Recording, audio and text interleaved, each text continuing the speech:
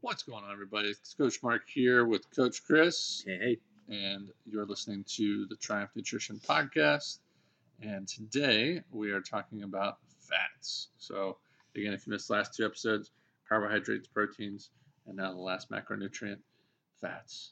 Mr. Lummel, how are you, sir? I'm good. I've had a great week so far, actually, here. Been super busy, super productive. How have you been? Same, yeah. Just new baby at home, so just ups and downs with the sleep with that one. Definitely kudos to my wife for stepping up and taking the brunt of that. Pretty much all of it, but still, it's just kind of getting used to the new normal, which is probably the most overused phrase lately. I almost cringe saying it, but. Yeah, man. Third week in a row, getting up at 4 a.m. and working out in the morning and hitting some 2-a-days, and I'm seeing some progress with what my goals are. So it's always cool. And the main catalyst in that is obviously doing it, but also nutrition.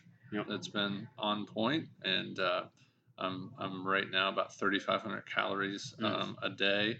And yes, I know I can hear the hate mail coming, haters. But it's not easy if you're trying to be as clean as possible. So yeah. Anyway, getting into fats. Do you have a favorite? Ooh, favorite fat? Kind of depends what it is. Animal fat's probably my favorite fat. Oh, yeah. If I'm going to be 100% honest. We are fortunate enough to have grass-fed beef, that kind of thing. Really, really clean, high-quality meat. So a lot of times after we're done cooking, I'll actually save that and use it to kind of grease the pans for the next couple meals, depending on what what kind of fat we've got. But if I'm using it for cooking, usually coconut oil or something like that. Some of that mono saturated fat and that kind of thing. Yeah, trying to avoid the hydrogenated process. Yeah. Just deep fryer oils. Yeah. So when we look at fats in general, they're going to support a lot of function in the body, including the brain and your joints, and they're going to provide energy. And body fat also provides warmth. So the people that are kind of skin and bones typically probably need a blanket. Yeah. Lower body body fat percent, you're definitely going to be significantly colder. Right. But it's also when you look at, we just had the CrossFit Games. I know there's been a couple comments before when athletes show up and people will say, wow, that guy or girl is too lean. You don't really want to be at the CrossFit Games and walking around at 2 to 3% body fat. Yeah. Which is counterintuitive for a lot of people. Yeah. So maybe expand upon that a little bit, Chris. So there's actually a great video I saw yesterday. It was they were talking to World's Strongest Men competitors. They're like, well, if you're so strong, how come you don't have abs? And he kind of chuckled and he was like, abs aren't a sign of strength. It's a sign that you're not eating enough. Right? So, and it's a joke, but it's also kind of true. Your abs are going to show when you are generally in a caloric deficit. Generally. Now, there are people out there genetics, who are genetically, a little more predisposed to having revealed abdominals, but you're generally going to be pretty lean. You're talking probably under 10% for most people to be there. And I think we've got a member or two who's in that like 5 to 6% body fat range, and they feel good, but they also don't feel good because they're in that deficit for a long time. Right. When you get really high caliber athletes, they're not these crazy super lean individuals. They're incredibly muscular. Michael Phelps, pretty low body fat percent, but probably pretty comfortable. He's also eating like 7,600 calories a day, something ridiculous. But when you look at bodybuilders, they kind of flex between their diets and stuff like that. But for the general population, having a small deficit or even being at maintenance for long periods of times will kind of get those abs to pop, without, oh, I got to do 1 million crunches. I've always been someone who struggled to have abs kind of showing. So I have to go into a little bit of a deficit for that to But fats can aid that more than hurt that if you're eating the right kind. So yeah, absolutely. Yeah, I think fats are kind of one of the sneaky ones in a lot of people's diets, right? And that's one of the things when we look at good versus bad. So when you're looking at good fats, think of like avocado, think of kind of nuts and seeds, so cashews, almonds, whatever you like in that category. Olive oil, coconut oil, and as Chris already mentioned, like grass-fed beef. Um, Grass-fed butter, that kind yeah, of stuff's butter. great too. And again, that's again a very slippery slope when you look at the oils and the butters, and then you can overdo it on even avocado is a pretty dense caloric fruit and stuff. So and I think a lot of us don't do a great job of measuring how much oils we use. It's like how many times have you measured out a tablespoon of olive oil?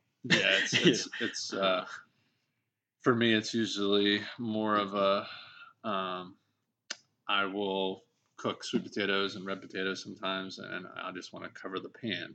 So it's more based on how many potatoes do I have in the skillet at one time, and I need saturation. So it's 1 tablespoon isn't really going to do that for me. But with that said, if I'm going to accurately track, I need to be measuring everything. But again, you can kind of get to that comfortability level with it where you can kind of eyeball, but you should always be kind of measuring it out. And it's funny, I think I jinxed myself last week on the podcast. I was talking about trail mix and how I always predisposed to buying the prepackaged trail mix. Well, I went to the grocery twice this past week, and both times they were out. So I had to buy the big bag of trail mix. So the serving size was different than what I typically use. So it was a fourth of a cup. So for the first one, I'm like, okay, let me get my fourth cup out just to see. So I'm not just eyeballing it. And I'm like, that's it. No. So I'm already predisposed to like, okay, I need, a half a cup. Yeah. So I need double the amount. But I'm still trying to do my best with measuring that stuff out. And I think that's one with nuts and seeds and stuff like that, just grabbing handfuls. Oh yeah. And that's the thing that makes like French fries so bad for you. If it was just like a clean kind of potato, situation, it might not be that bad. But when you're talking about, taking that potato and then deep frying it, it's a lot of those crappy oils that are making it so dense in calories. And then covering it with salt and ketchup and it's just like, okay, well now we've got a bunch of sugar and fried carbs. 100%. I think the big thing too is we've experienced people who, especially when I think people start like the paleo diet, like, oh, avocados are good. Okay, well, how many are you eating a day? Oh, like three. Three halves? Like three, no, 3 full avocado. Wow, okay. You're, we're going to run into some issues. And I think, especially like you said, nuts and seeds are a huge piece. And I think understanding what qualifies as fats. I think a lot of us early on were like, oh, I'm getting my protein from peanut butter. That's predominantly fat. If you get like high quality peanut butter, you'll notice that there is a separation of the oil and the actual peanut butter itself. And that's really. But it doesn't taste as good. Yeah, right. It doesn't mix as well. Peanut butter doesn't taste as good without chocolate. Right. Yeah. So that's I think it's just knowing. Too, you need to know what kind of fats you're dealing with, and know that everything in moderation. Right? Like, well, these are good fats. Okay, well, you can still overeat good fats. No, I was gonna say that was good that you brought up peanut butter because that's one for me too, where I used to never measure that. I would just like, how much can I fit on this butter knife? Yep. Or in this spoon. And again, that's another dense caloric. And again, what makes fats so dense, right, is again, it's for every gram, it's 9 calories. Yep. So when you look at protein and carbohydrates, it's just 4 calories per gram. Fats are more than double that at 9. Go ahead and finish your thought, buddy. I don't know really where I was going with that. That's fair. But no, it's just one of the those bad ones. Yeah. Too. Now we were just talking. I mean, we pretty much all mentioned them, but one of the ones when I was looking on the Google machine was people overusing condiments a lot too. Oh, yeah. With mayonnaise, ketchup, heavy mayo. A lot of stuff. Ranch. ranch, any dressings really are loaded. What's maybe a healthier option when you look at dressings? I really like, people are going to laugh. There is one that Mr. Mike Whalen got me. It is a hot pepper mustard. I'm not a big mustard guy.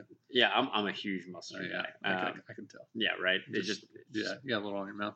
Wow.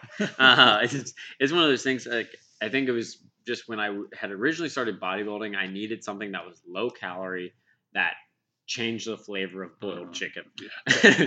Please, no mustard. No it is. You could do a low sodium, when Canadian there, a low sodium soy sauce. I really like, that. Of course, light sodium. Yeah. Now there are some, like, you got some vinaigrettes that you could use, things like that. Balsamic vinaigrette. Yep. Stuff like that. Things like that, and you can create a lot of your own seasonings. If you do a little bit of olive oil. I think the big thing with the sauces is finding ways to limit how much you actually use. So instead of bringing the container with you to lunch, you put in a serving or two into a container and bring that. I've known a lot of people who have been like, "Oh, I'm only eating a salad at lunch." Okay, well, how much dressing are you using? Well, I go through this bottle in 2 days. Oh boy. Okay, well, we got a problem. Yeah, we have a problem now. So I think it's figuring that out. It's finding ways to accurately measure the fat you're taking in, just like the peanut butter. I did the same thing. How much can I fit on this spoon? And so many times we don't count those things. Right. Right. And that's super important. Yeah. Yeah, it's all good stuff. It's sneaky, like we said, with the fats and stuff like that. I know whenever I started tracking my food, I was really surprised with, like, oh man, I thought this was like all protein, or I thought, they're just kind of hidden in there with a lot of the stuff that you're kind of putting in your body and what have you. So, I mean, tracking your lattes, when people are drinking the lattes and stuff, holy cow, guys, that's talk about something that has to be tracked. I used to be on the bulletproof coffee train. It helped me get some calories, but the amount of fat you put in those, if you're not tracking that, your numbers, are not even close. Yeah. You got a tablespoon of butter, you got MCT oil, you got coconut oil, you got all this stuff. It's loaded. Yeah, I know for me, my breakfast with eggs and bacon was always heavy fat, and then I would usually put like peanut butter, on a bagel, or Kodiak cake waffle or something like that. And that was pretty much my entirety for fat for the day whenever I was on a lower fat day and higher carb day with carb cycling. And I think the big thing everyone's afraid of is with fat is cholesterol, right? Like, cholesterol has kind of been demonized. But there's good and bad cholesterol. You've got your LDL and your HDL. LDL bad, HDL good. You can have too much of either. You can have too little of either. With that, though, you're talking about hormone production. It's, especially for guys, it's directly related to testosterone production. If you go on a super low-fat diet as a male, your testosterone will go down. You're gonna notice some things change. We don't have to get into that, but you'll notice some changes. There are people who do very well with a high fat diet, low carb. There's a lot of people who do very well with a low fat diet. But those numbers still need to have some sort of rhyme and reasoning. Not, I'm just going to try never to eat fat. That's not going to work. Yeah, I feel like that myth, for the most part, has been squashed. Yeah. But, again, it almost has a negative connotation, right? When you hear that, like, fat. It is actually good. Yeah. And your cells need it. Yes, absolutely. Again, there's, inside the body, protein, carbs, fat, they should all kind of harmonize together, right? And that's basically what Chris just said there. Some people have a different kind of pitch, if you will, in that harmony. It's whether it's higher carb, lower fat. Proteins, as we mentioned, should be your kind of consistent one, where a lot of people generally will lack it for whatever reason. or just lack food in general. We could probably do a whole one on calories. Yeah. And people that are in a deficit and they're kind of in this modern age starvation mode and you don't even know it. And your body's just clinging on to everything that you put in it because it doesn't really, you're undernourished. Yeah. So fat is an easy way. So, if you're starting to track your food, and generally how we'll start with people is not even really talking about macronutrients. It's just more on like, we need you to get 1,500 calories a day. And, people are like, well, okay. What's 1,500 calories look like? What is that? Obviously, if we can get you on board with using an app like MyFitnessPal, great. That's the easiest way to do it. And then once we arrive at that destination of 1,500, assuming we can get there, then we can look at your macronutrients. But generally, whenever you're having a hard time making that leap to getting food in your body consistently, some good fats can be a great way to get there. If you get a good peanut butter or avocado or, a solid dressing on a salad, those are kind of quick, easy hacks. If you start cooking with coconut oil or olive oil, I know whenever I was trying to gain weight, just changing what I cooked with, right? Just instead of just spraying the pan, all right, let's do a couple teaspoons of olive oil or tablespoons of olive oil in here. And then all of a sudden that's an extra 300 calories or whatever. Yeah. I mean, I think the big one that people always hear about, especially once they start working out, whatever that reason is, you hear it more when you around people who exercise a lot, is the fish oils, right? We were kind of talking about it this morning. You got fish oil pills, you've got a whole bunch of stuff, and now they've got different combinations, right? Oh, these are all your omega-3s and 6s and all these extra ones, and it's all confusing, right? And so many of the times it's like, well, everything I hear about fish oils, I get fish burps, but now there's krill oil and, all these other. So it's hard to decipher that stuff, but it's all very much the same, right? Yeah. I'm a big proponent of cod liver oil myself, not because it tastes better or anything like that. I just would rather take the teaspoon of it straight than take the pills. The pills are a lot more popular because they're a lot easier to deal with. I just feel like sometimes we forget them. Like we'll buy it, and what should be a 30-day supply becomes a 90-day supply. You want to be careful where you store that. Sometimes the freezer or your fridge are the best options. Definitely in a cool space because they can go rancid. And when they go rancid, you'll know. You should know. Smell it. If it smells bad, do not take them. Cut them open. Cut one open. There are. Unfortunately, places that will sell them and they're already rancid because you don't know how they've been packaged and shipped. So you do have to be careful with that. So spend a little bit more on cod liver oil, fish oil, krill oil, whatever you're into. And again, that's going to be your main thing there is you're going to try to kill inflammation in your body. So if you're training a lot, if you have those creaky knees, shoulders, hips, it's a proven way to try to diminish that inflammation in your body. And a lot of us don't live on the beach. Yeah. Well, so we're about to experience the Midwest winter, right? Yeah. So not eating fish all the time, fresh fish. And that's a big thing too, because fats do a huge service in transporting a lot of vitamins. I think it's A, D, E, and K. It's fat soluble vitamins. These are all things that are going to boost your immune system. And like we were just saying, we're about to experience the Midwest winter here, where from end of November until February, March, it's pretty much gray. It's dark earlier, and a lot of people get that kind of seasonal depression. They get a lot of drop off.